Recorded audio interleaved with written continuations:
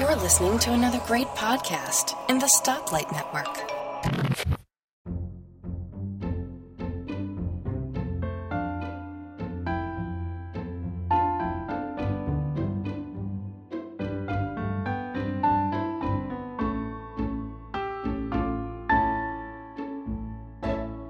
Hi folks, and welcome to episode 35 of the Let's Talk Photography podcast. I'm your host, Bart Busschots, and this is the show for August 2016.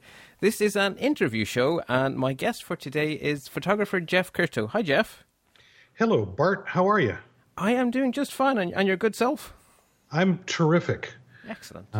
Everything is just great in my world. I like to hear that. Now, I've sort of heard your voice many times over many years because I've been a fan of both of your podcasts, but do you want to introduce yourself to the listeners so they know who you are and what you do?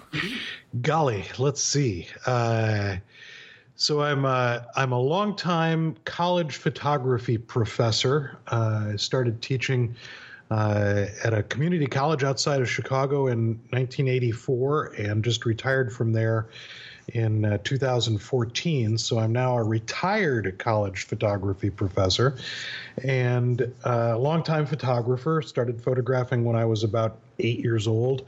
Probably considered myself a serious photographer when I was maybe 18 or 19 years old, and have had a long career both as a commercial photographer and as a fine art photographer. But when I started teaching, I kind of gave up the commercial photography bit and began more of a fine art career. And of course, the teaching career was very time consuming. And at some point during my teaching career, I decided that I would record my history of photography class. And the impetus for it was I had a few students who were going to be out on a field trip for a different class, and they weren't going to be able to make the class. And they said, could I lend you a recorder and you could record the class? And I said, well, why don't I just record it since I'm already presenting from a laptop? I'll record it. And so I put that online and I did it the next class, and I did the next class. And shortly after that, I decided to turn that into a podcast, which turned out to be the History of Photography podcast. And then shortly after that, I started another podcast about creative photography called Camera Position. And I've been producing both of those kind of off and on. I've had a little bit of pod fade, as they call it, off and on over the last decade or so, both Camera Position and the History of Photography podcast. So I'm probably known to a lot of people as a photography podcaster more than I am as a community college photography professor. And one last bit is that I'm currently chairman of the board of an organization called the Society for Photographic Education, which is an international group that is dedicated toward photo education, predominantly made up of photo educators, but also a lot of students of photography as well. So, man, that's me in a nutshell, but it's a pretty big shell, I guess. That sounds pretty cool. A lot of stuff. We should mention to listeners that if you want to look at Jeff's photography, if you go to jeffcurto.com, Jeff has a few different portfolios there, including some nice architectural stuff from Italy, some rather cool color photographs from Italy. And I believe you do photo workshops where you take people to such a wonderful country and teach them to photograph amidst such great surroundings. It's true. In 2009, I started, actually, I'll back up and say that I've been traveling to Italy and photographing in Italy for a long time. My first time in Italy to photograph seriously was in 1989, and I had my 4x5 view camera with me and started making photographs and continued to return there nearly every year and now every year for a long time. And what happened was that a lot of people started saying to me, well, won't you take me along? Because you go to these great places. And I'd love to go along with you and, learn what you're doing. And so I said, well, sure, let's try that. So in 2009, I got a group together and we sort of set up a workshop type opportunity, and we had really good response with it. And I enjoyed it immensely, so I've been doing it every year now. So that first year with one group and one location is now morphed into several groups in several different locations, 1 week at a time. Last year we were in Rome, and I had 2 separate groups in the Italian lakes for a week each, and then my sort of standard location is South Central Tuscany, which is sort of my favorite place, and so we did that as well. So we're ramping up for the 2017 workshops. I haven't really figured out all the locations yet, but what I really enjoy about the workshop experience is that ability to work with students directly in the field and work with them on what it is that they're seeing. We cover a little bit of technology stuff, but mostly we spend time on the visual aspect of photography and trying to tell a good story with your pictures and trying to inject your own personal self into the photographs in a way that hopefully segregates them from the thousands of other people making photographs in these beautiful locations. So it's been a really exciting thing to do. PhotographItaly.com if anybody is interested in taking a look at what we do. Cool. It's such, I could really tell from your photographs that Italy has been a real muse for you for a long time. So I think it would be wonderful to be shown around by someone who's so passionate about the place. It's true. I shouldn't say it's true. Yes, it is wonderful to be shown around by somebody who's so passionate. But I will tell you that that a lot of my participants say the same thing, that my passion for photography and my passion for Italy are pretty close together. And I have a sort of interest in these workshops of making it more than just a photography experience, but also a kind of a cultural immersion as well, so that you get a sense of what it's like to live and breathe and think photography in a place where people are really in many ways devoted to the visual aspect of their culture as much as anything. I mean, the idea that the food tastes great but also looks beautiful is an important part of what you learn. So when we do a wine tasting, we look at how the wine looks as much as we look at how the wine smells and tastes. So we do as much cultural immersion in Italy as we can. So and then I'm also involved in another really exciting thing in Italy that I'm about to depart for in a few weeks, or actually about 10 days. As I look at the calendar, I work now as an adjunct instructor for the University of Georgia here in the United States, and they have a study abroad program that is really exceptional. That is based in Cortona, which is a wonderful hill town in Tuscany. If anyone has ever seen the movie or read the book Under the Tuscan Sun, it's where that movie and book, the original book, are set, Cortona, Tuscany. And so I'll be there for 3 months teaching a group of undergraduate photo students. So if there's anybody out there who either knows or has an undergraduate arts-oriented student, this program from the University of Georgia is really phenomenal. I'm really honored to be teaching for them and excited to go back for a second time this fall. Sounds great, actually. Sounds wonderful. Now, the reason I invited you to be a guest on the show is because I'm trying to remember someone sent me the link and said, you're not going to believe it, but there's a full university course on the history of photography on the internet for free. Oh my God, you'd love it. I wish I remember who it was so I could thank them, but it's a long time ago. And I started to watch it, and the nice thing is you used to release them as you were teaching. So it actually really felt like you were studying, because it was, a lecture a week, and it would come out, and I would watch it while I was cooking dinner, and I would watch it while I was eating dinner. And it sort of took me on a journey, and I took an awful lot away from gaining an understanding of where photography has come from. And I think it's actually really useful to help you be a better photographer today, to have an understanding of what goes back in the past. So I sort of invited you on in the hope of instilling that same inspiration into others. Well, it's funny because this morning when I was just making sure that I had the right time for our conversation and so forth, I went to my email client and I typed your name in, and I found an email back from July of 2008 from you. That's how long ago then? A heartfelt thank you from Ireland, and it's a very sweet and nice note from you about listening to the History of Photography course. And I'll tell you, it for something that, as I mentioned a few minutes ago, for something that started out completely as something for my in-classroom students, and then I thought, well, I wonder if anybody else would be interested in, a 90-minute lecture about photography. Podcasting was relatively new in 2005 when I started doing it.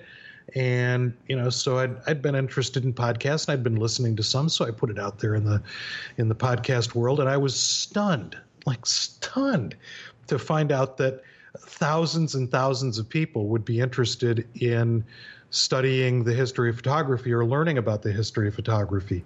And I still get emails. In fact, I just got one the other day from somebody who said, I'm developing a photo history course at this small college, and I'm wondering if I could use your lectures and all of the resources you have on the Photo History podcast page. And I wrote back and said, absolutely.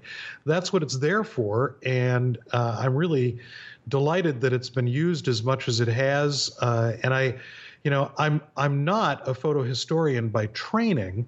I had great photo history classes when I was coming up through undergraduate and graduate school in college. So I took a lot of inspiration from those classes. But I'm not officially a photo historian, though I call myself one, and I call all of my students photo historians, because it's really important, I think, for any photographer trying to get better at the medium to know where the medium has been. It's sort of, one of the things that I say often is, if you decided you wanted to be a novelist and you were going to set out to write the great novel, and you had never read one before, you'd have kind of a hard time figuring out what the structure of a novel ought to be, and how to do character development, and how to introduce characters, and how to set up scenes, and all of that stuff would be something you just wouldn't have any idea of how to do. So the idea that a photographer would try to become better at the medium without having looked at where the medium went in its first 150, 160 years is kind of preposterous. The idea that we have to really know what it is where we've come from in order to understand where it is that we're headed. Yeah. Now, I know the tagline of the History of Photography podcast is quite interesting, actually, because it says, a podcast that covers the history of the medium of photography from before its invention until the present day. So it's kind of interesting. In order to understand photography, you can't start with its invention. You actually have to go back, because it didn't come out of a vacuum. It came out of some sort of deep human need to do something. Well, we can go, and I don't go quite this far back, but we can go all the way back to the cave paintings in prehistoric times. But there's been a continual need and desire for from the beginning, really probably the beginning of mankind, to relate to others what it is that they have seen, whether it's pictures of the hunt, or pictures of the land over the mountain, or whatever it is that they saw, relate what that looked like to their fellow human beings. And so we do go back to I probably start way back with Egyptian paintings and looking at the way people saw the world, and the idea of idealized artwork that really didn't look specifically at what the world looked like, but what the drawer of the picture thought a drawing was supposed to look like. And then we go through the sort of oddball series of events that culminate in photography that really work through a series of optical technologies to help people look at how to draw the world.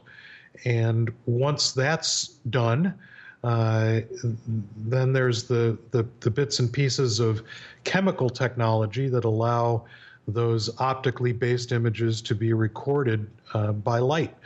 So you really kind of have to understand some of the problems that photography was solving. The dilemma of not being able to draw very well, was something that I can relate to. Yeah. In all of my art school training. I remember taking a painting class, and I'd learned how to draw, and I think anybody can learn how to draw. It's a skill like any other skill that you can develop and figure out how to do. But I remember taking a painting class where the final critique, the painting instructor who knew that I was a photographer at heart said, it's a good thing that you've got photography. How charming. Because painting was not my strong suit. So, the problems that photography was trying to solve, inadequacies in being able to draw accurate pictures, the problem of being able to or not being able to make pictures quickly enough. The incentive or the hope that somebody would be able to make a picture in seconds rather than in hours.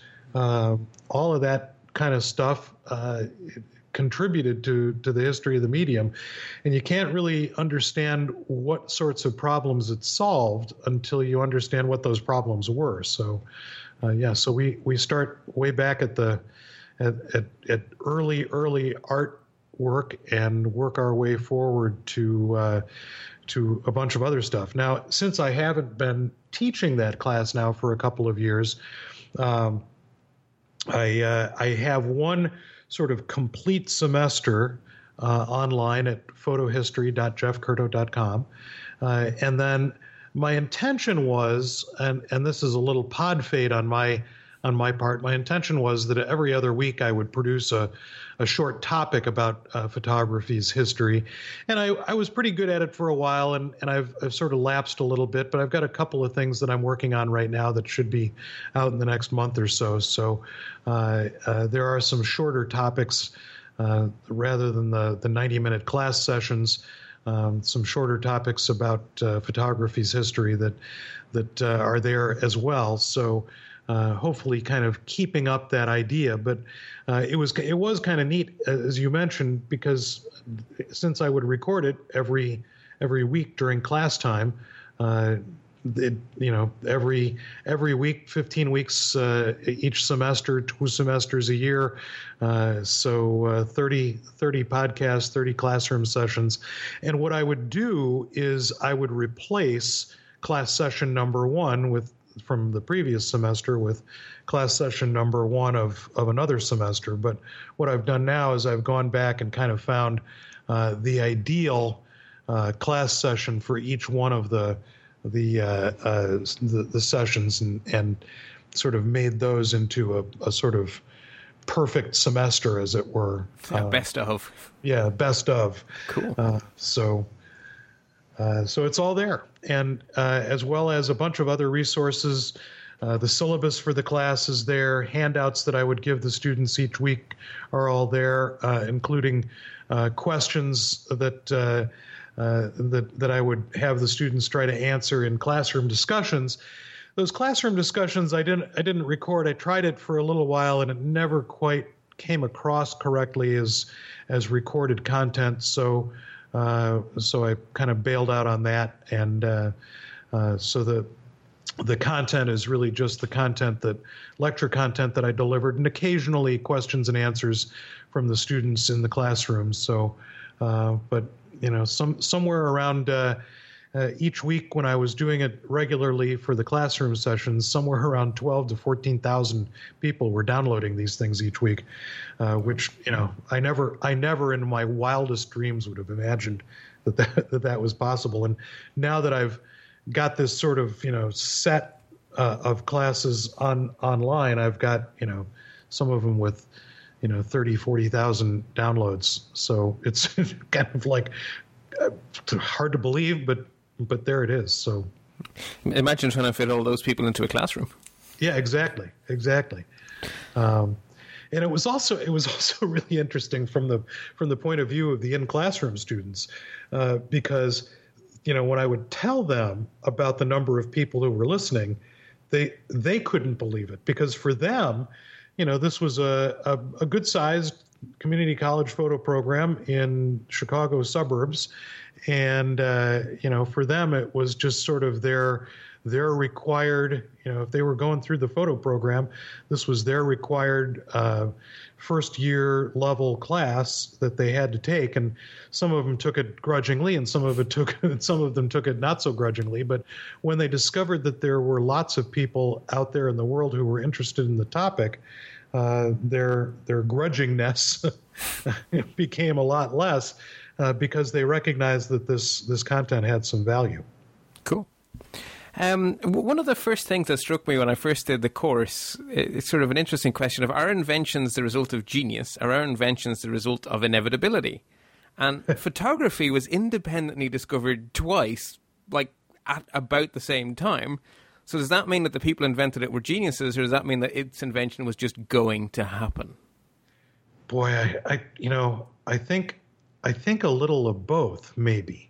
Mm-hmm. And what I think is really fascinating, I mean, if we just sort of take the two sort of most well-known, two or three, I guess, sort of most well-known inventors of the medium, the Frenchman Daguerre, who was responsible for what eventually became the daguerreotype, and the Englishman Fox Talbot, who kind of created what eventually became negative positive transformation of the medium. And then the third person, this French guy Niepce, who basically Daguerre borrowed a lot of his ideas for. Borrowed? That's a generous term. Borrowed.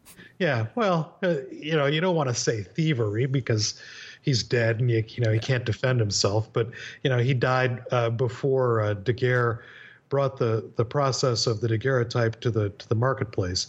But if you read a lot of the things about the early years of photography, there are a number of other photography inventors who never got kind of brought to the fore, perhaps because they didn't have the connections that Fox Talbot, a landed British aristocrat guy, had, and he traveled in the right social circles to be able to publish his results, or Daguerre having the ear of the French Academy of Sciences. But so what I'm trying to say is that at this particular time, and what we're talking about here is the middle to late 1830s. So the 1835 to 1839 era. And 1839 is sort of the spot that I use as the sort of birthplace year of photography, although it was really being worked on well before that, and even in the 1820s.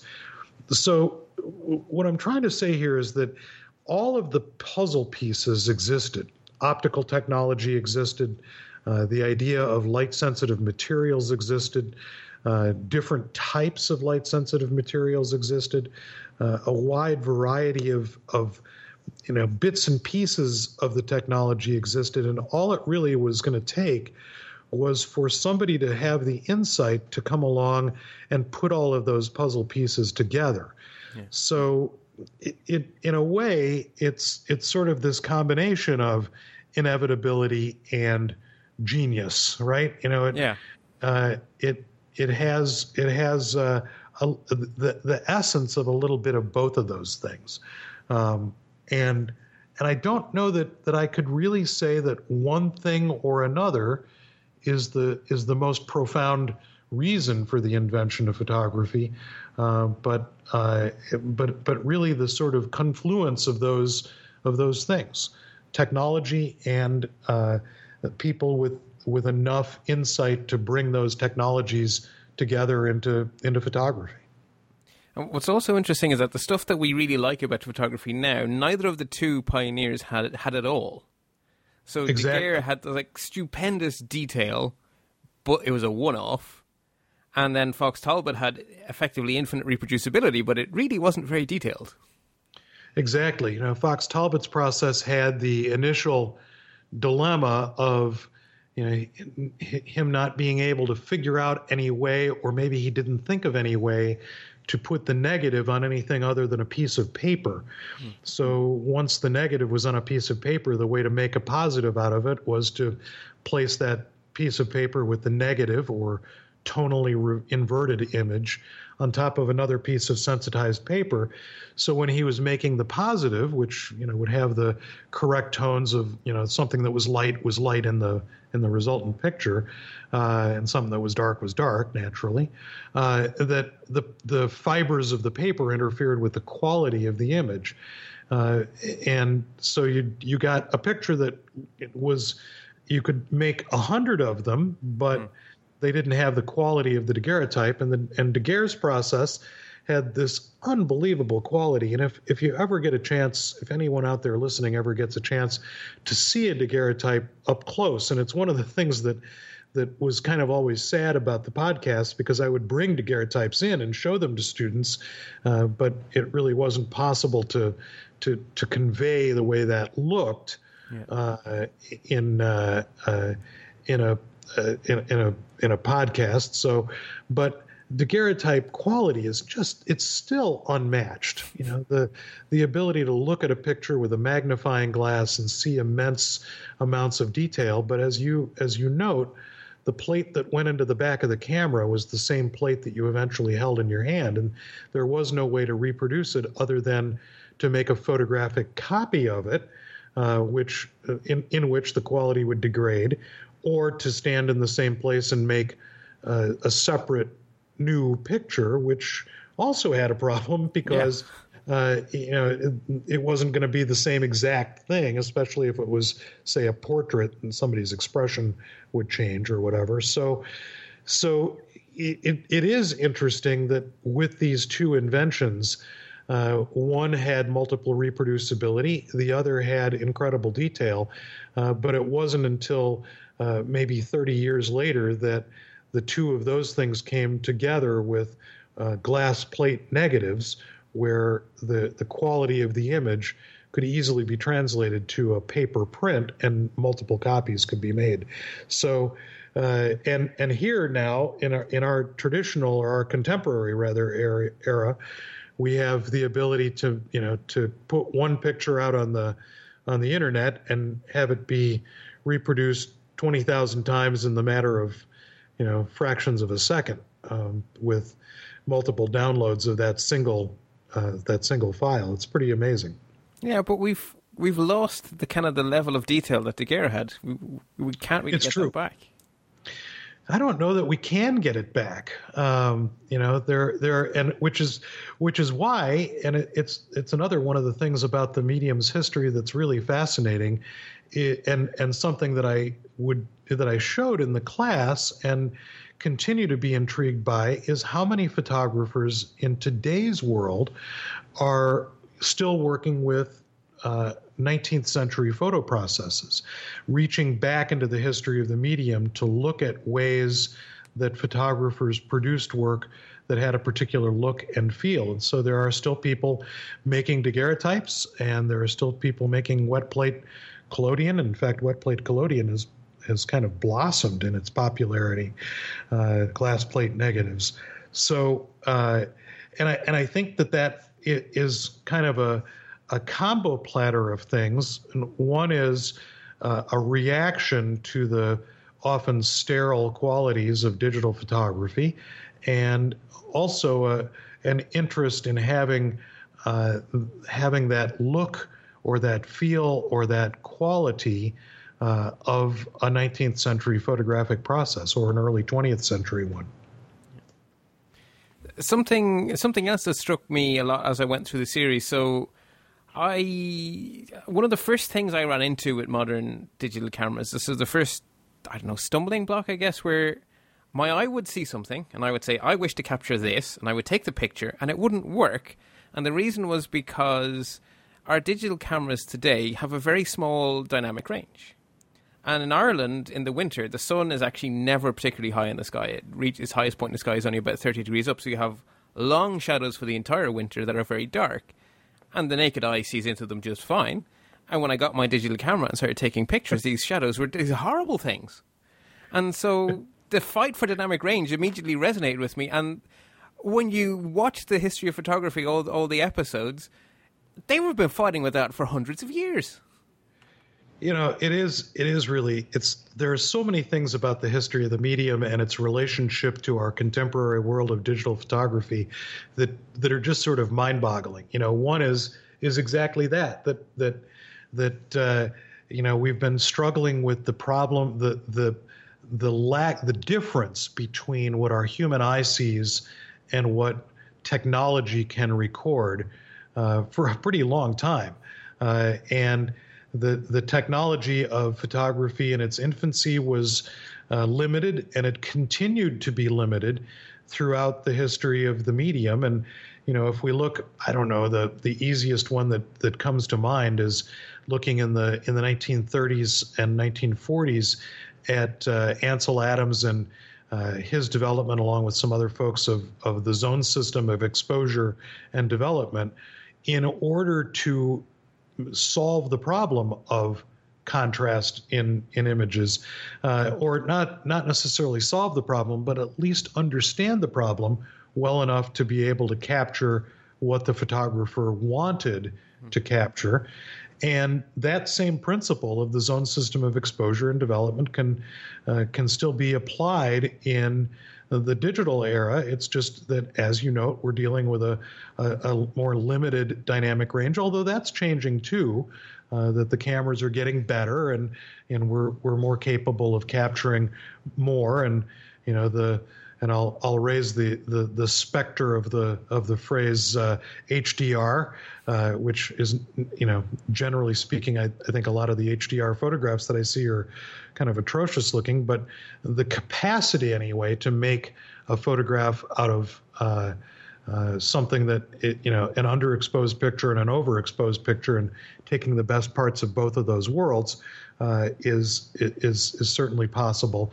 But one of the things that really amazes me, and I remember back at the beginning, at the dawn of the digital era, when we were first starting to talk about digital photography, and I remember being invited by a local camera club here in Chicago to come and talk to them about digital photography. And their goal, I think, was to have me as somebody that they knew taught the history of photography to come and tell them about how digital photography wasn't really going to amount to much.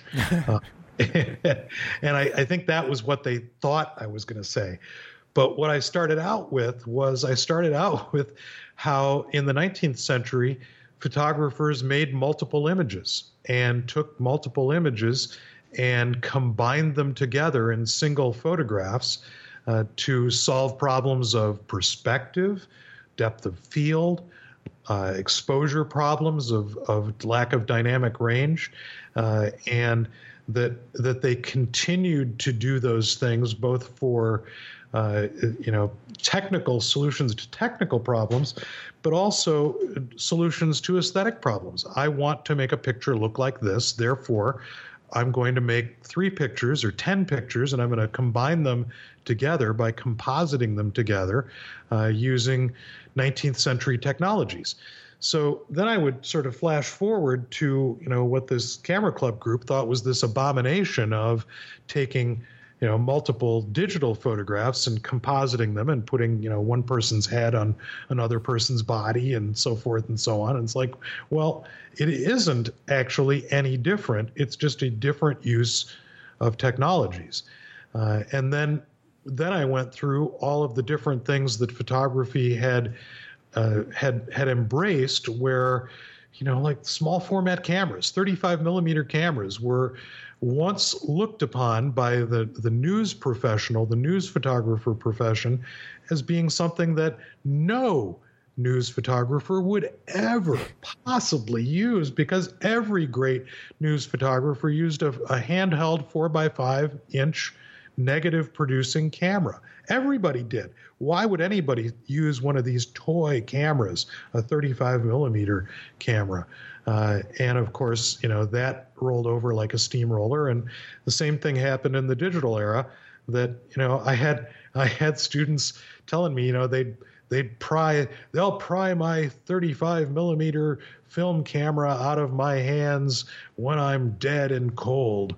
And like, well, 2 years later, they all had digital SLRs, because that's how the world of technology works. So I don't think any one of us would, go back to the era of dial-up internet or pre-internet. That's something that wouldn't allow a conversation like this to happen across a whole ocean and half of a continent. Progress marches on, and photography still has to solve the same visual problems, just using different pieces of technology. Yeah, so basically there never was a time when photography was a pure medium and there was no tinkering about, because people have been tinkering with it since the 18-somethings.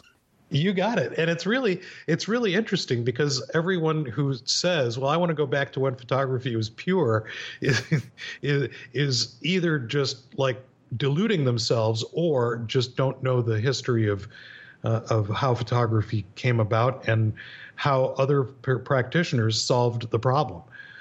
So when you go back and look at Oscar Raylander's photograph made up of 30 different negatives, where he was trying to imitate Raphael's School of Athens, it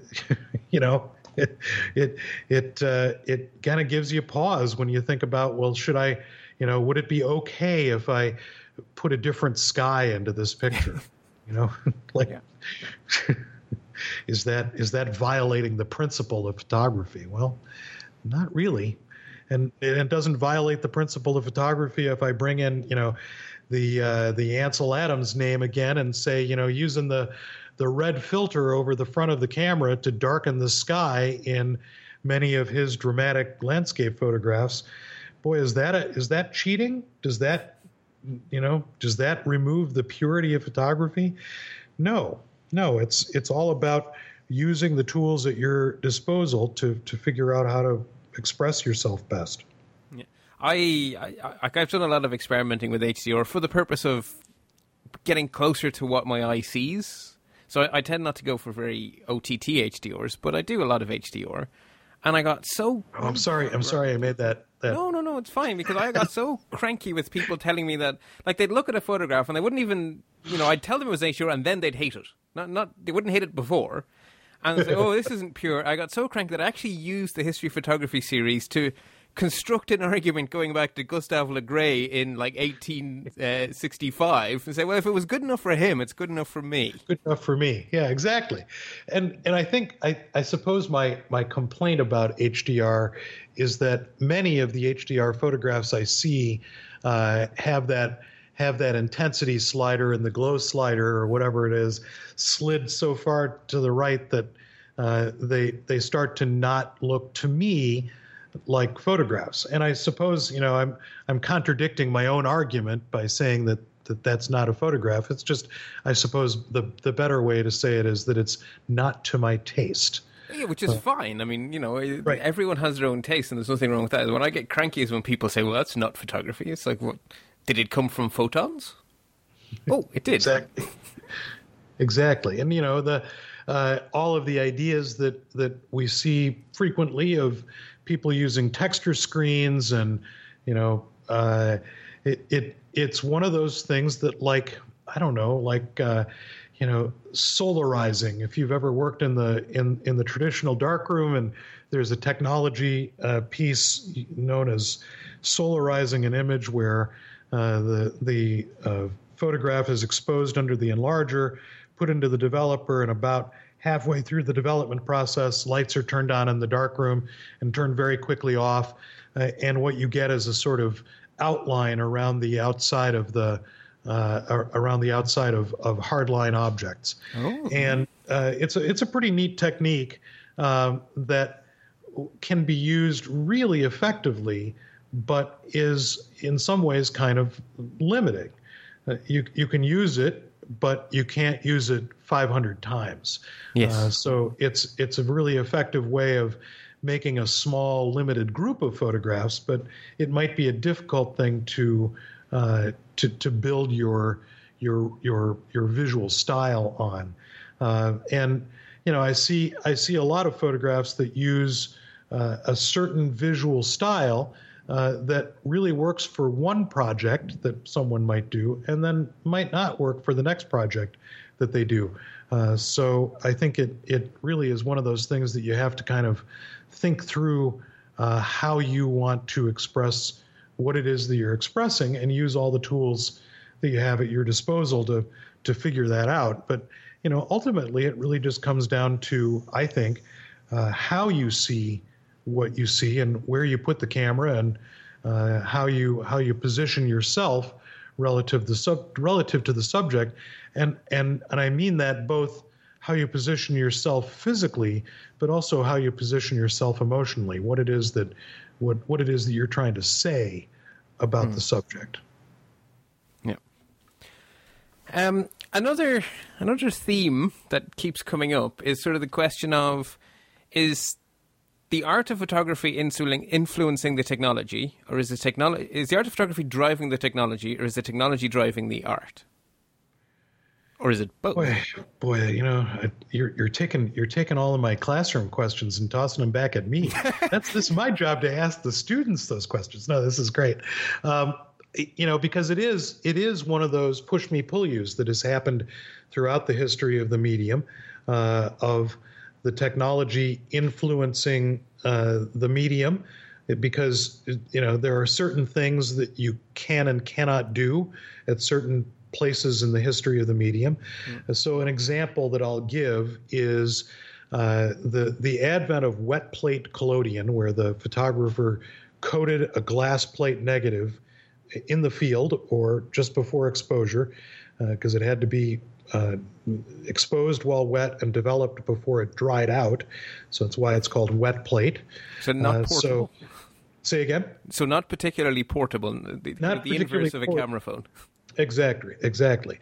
So the advent of that also meant that pictures could be made larger, because you really were only limited by the size of the piece of glass, and then subsequently how big a camera you owned or could have built for yourself that would hold a piece of glass. And so a number of photographers used that new piece of technology to go out and make photographs that were quite large. And the reason that they would make them on these huge pieces of glass is because enlarging the negative wasn't possible, because the printing paper was not speedy enough in terms of its response to light to allow the photograph to be printed at any size other than and I'm sorry if you hear loud noises, there's some construction going on downstairs from me in the space below my apartment. So it's fine. Some drilling and stuff going on. Sorry about that. So if you wanted to make a 20 by 24 inch photograph, you had to make a 20 by 24 inch negative. Ooh. So that you could make a 20 by 24 inch print. And so there's a place where, the technology existed in such a way to allow people to say, I'd like to make a bigger photograph. I'm photographing enormously expansive landscapes, and I'd like to be able to have a photograph that is, 16 by 20.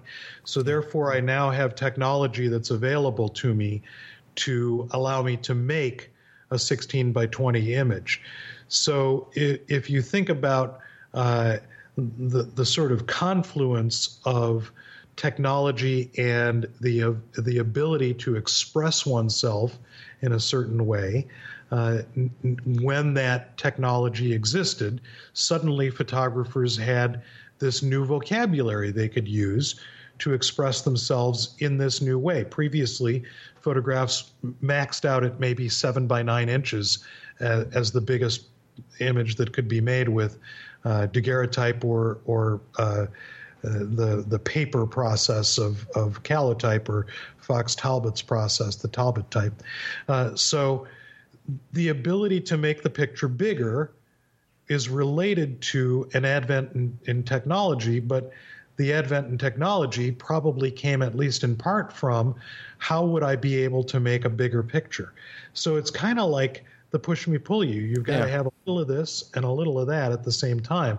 And we see the same trends happening now, that really all you need for most applications in photography, most of the things that most photographers do, if you have a camera that's at least 5 megapixels, maybe 8, you've got a great piece of kit, because you've got a nice setup to make a photograph. And if you wanted to print it, you can print it at 8 by 10 or even 11 by 14, and it looks okay, right? But now we have a lot of photographers making photographs. I have a friend. I went and visited him in his studio a little while back, and he was making photographs with his Canon 5D, but he wanted to make them enormously big, and he wasn't satisfied with the quality of the print. So he was moving toward thinking about buying an incredibly expensive medium format system to allow him to make the photographs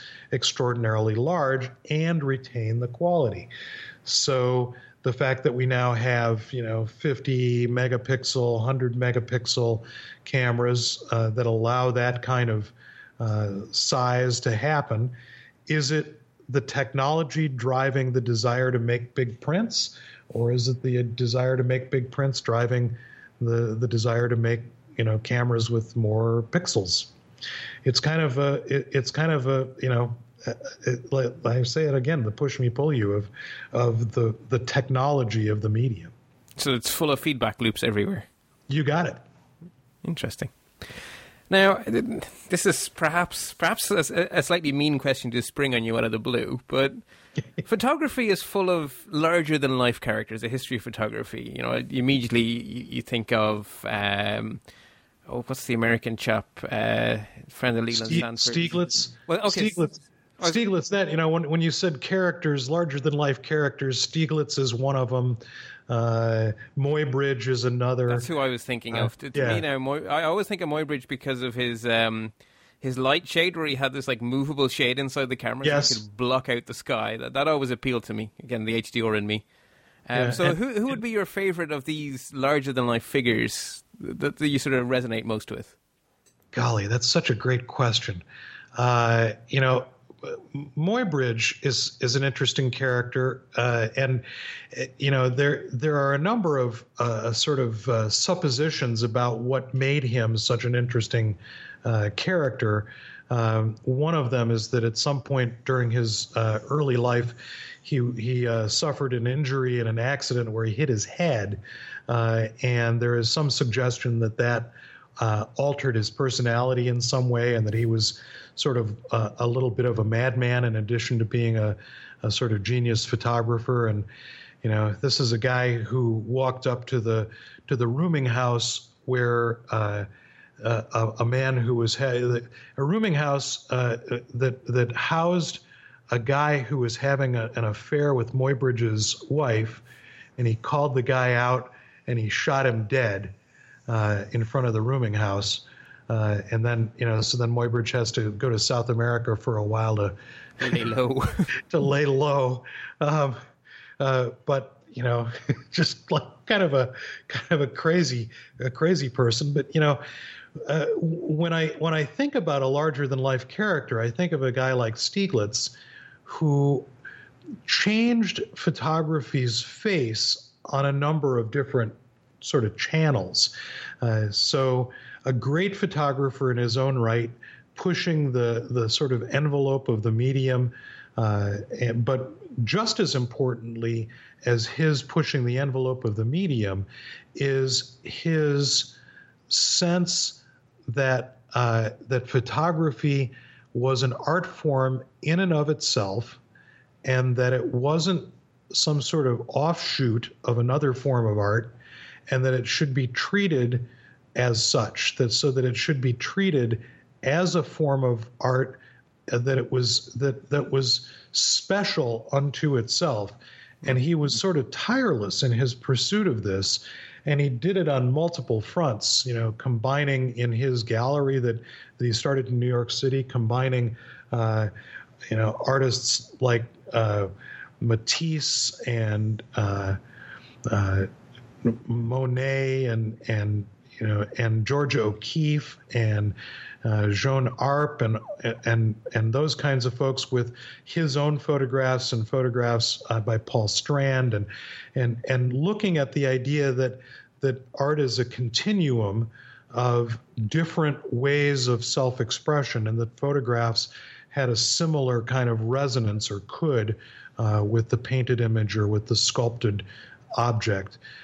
So here's a guy who really kind of lived the life of an artist, but also tirelessly advocated for photography, and really almost single-handedly, and I suppose I'll have some people say that not true single-handedly, but I'll say almost single-handedly, shoved photography into the 20th century by making sure that people understood that photography had its own aesthetic, and that it wasn't trying to imitate the conventions of other forms of art like painting or drawing.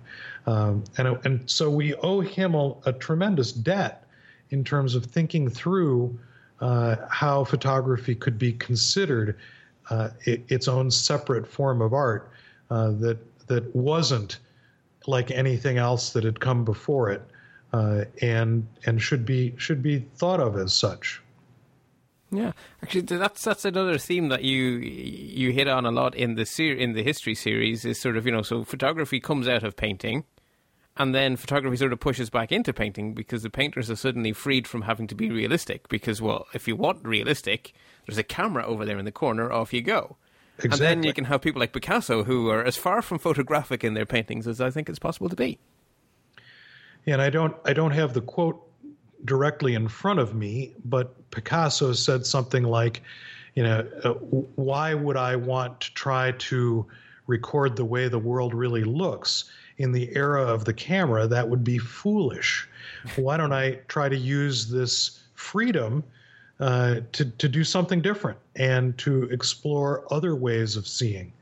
And I think that's another piece that's really interesting. And I think one of the things that informed my teaching of the history of photography for so long was my frustration as a student of art, taking 10 or more art history classes in my career as a student, that photography was given short shrift, if any attention.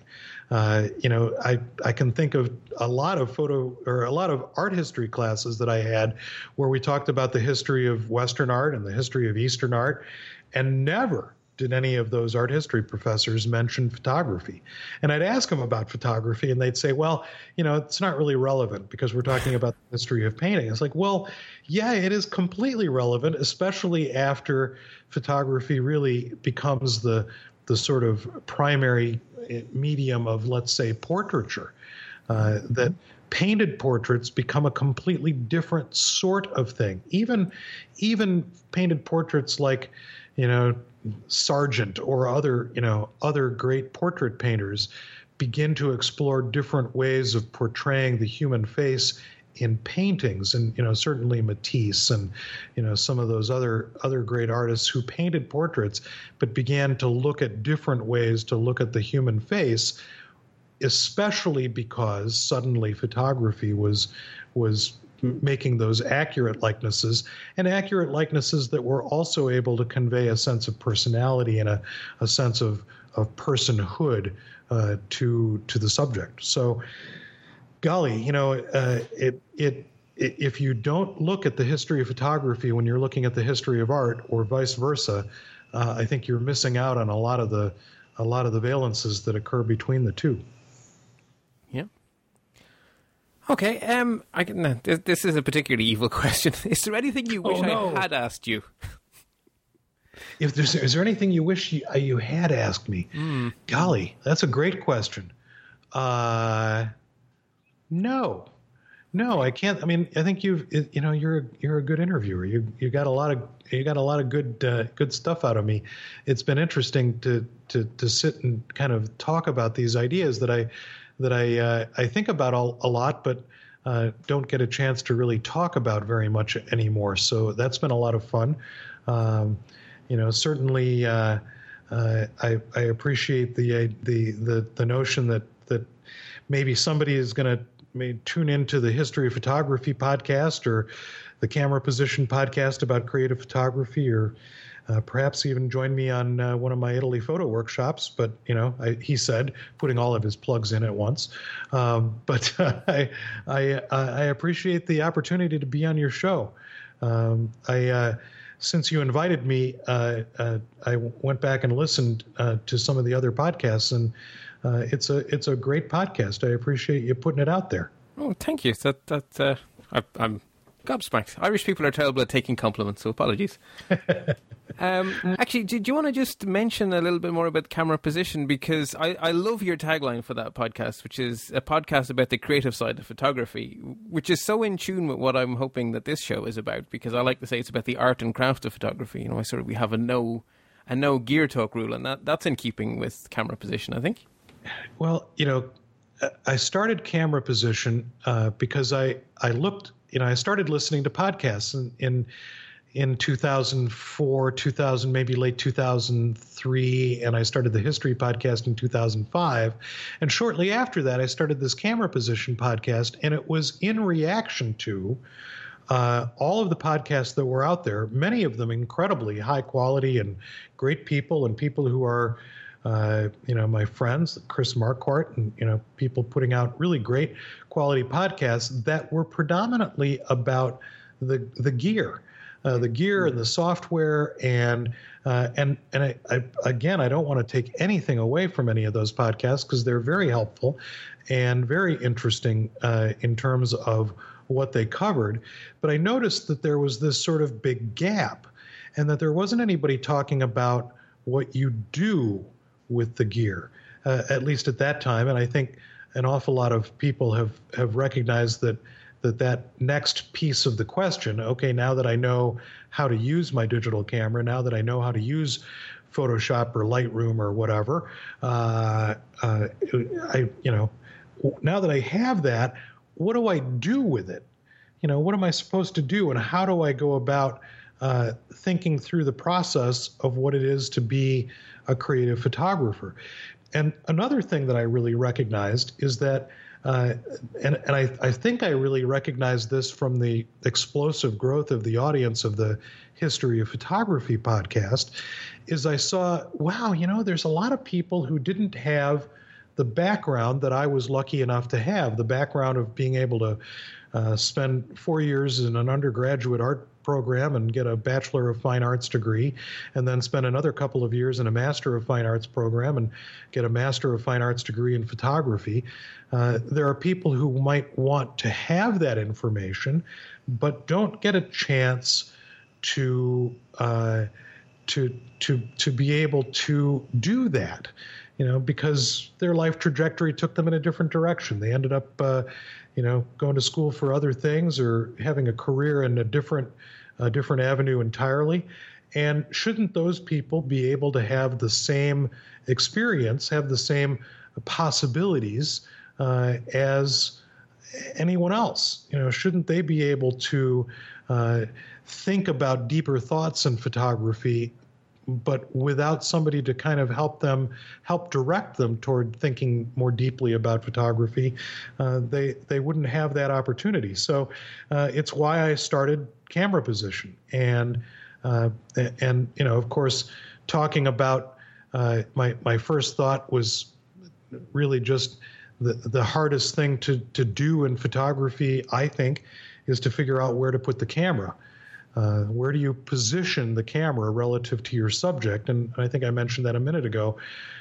How do you position yourself both physically and emotionally relative to the subject? So I've been working along with Camera Position, and now I'm really pretty pretty good about every couple of weeks putting out an episode of Camera Position and talking about the creative process and talking about the things that I find interesting about how I think about photography and how other people think about photography as well, and bringing in other kinds of sort of valences about how photographers think and how other photographers look at the medium.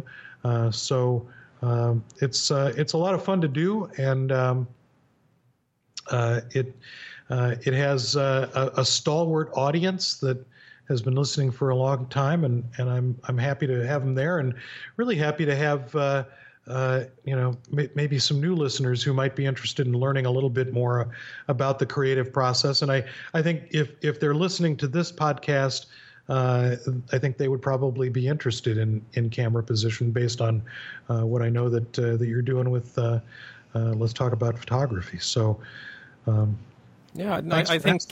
think our audience definitely would be a very good fit, and I'm hoping we've inspired people to listen to the history of photography, because, like I say, I got so much out of that podcast, and I'm hoping that some of our listeners will jump over, that you've inspired them today. I hope so too. Because you can't know where you're going unless you know where you've been, right? You kind of have to look in the rearview mirror to see where it was that you came from, in order to see that you can make some forward progress, while at the same time understanding what other people have done.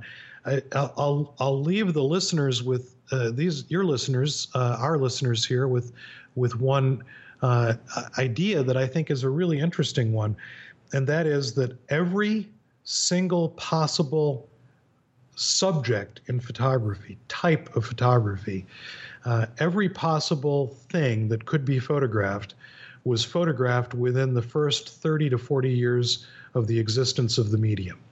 So if we sort of target the medium's birth date as 1839, by 1890 or so, pretty much everything had been photographed. And everything that we have photographed, any one of us who are listening, has been a variation on the theme of that somebody else has already articulated. And I usually have somebody say, but what about underwater photography? Done. What about astral photography? Done. What about, pretty much everything that anybody had thought about photographing in the history of photography was done within the first 30 years. So it's up to us then to figure out how to position ourselves both emotionally and physically to make something new out of existing ideas. Yes. So to view the same world in a different way. Exactly. Just remind people, Jeff, what the URL is to get at all your stuff. So probably the simplest one is my first and last name, jeffcurto.com, JEFFCURTO.com. And that's kind of it's my own personal photography clearinghouse, but it also has a spot where you can get to everything else. But photohistory.jeffcurto.com is the history of photography podcast.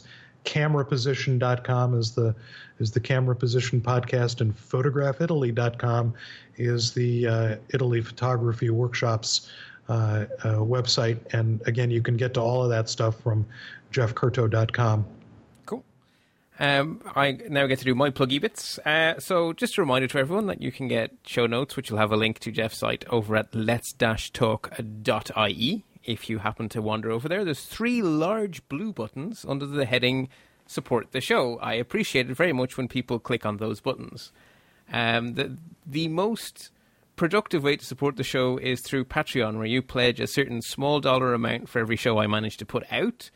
And that way, when the bills come in, I can pay them. And that is very much appreciated. So all of you who already support the show on Patreon, thank you very much. You really are the life and soul of this place, because this is entirely listener supported. So without you guys, it don't work no good.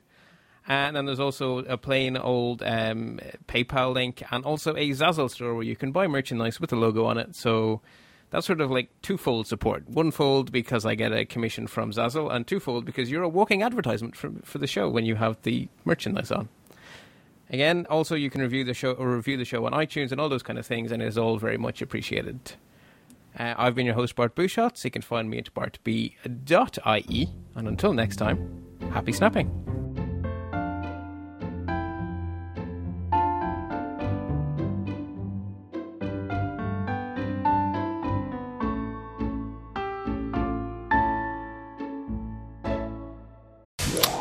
You're listening to another great podcast in the Stoplight Network.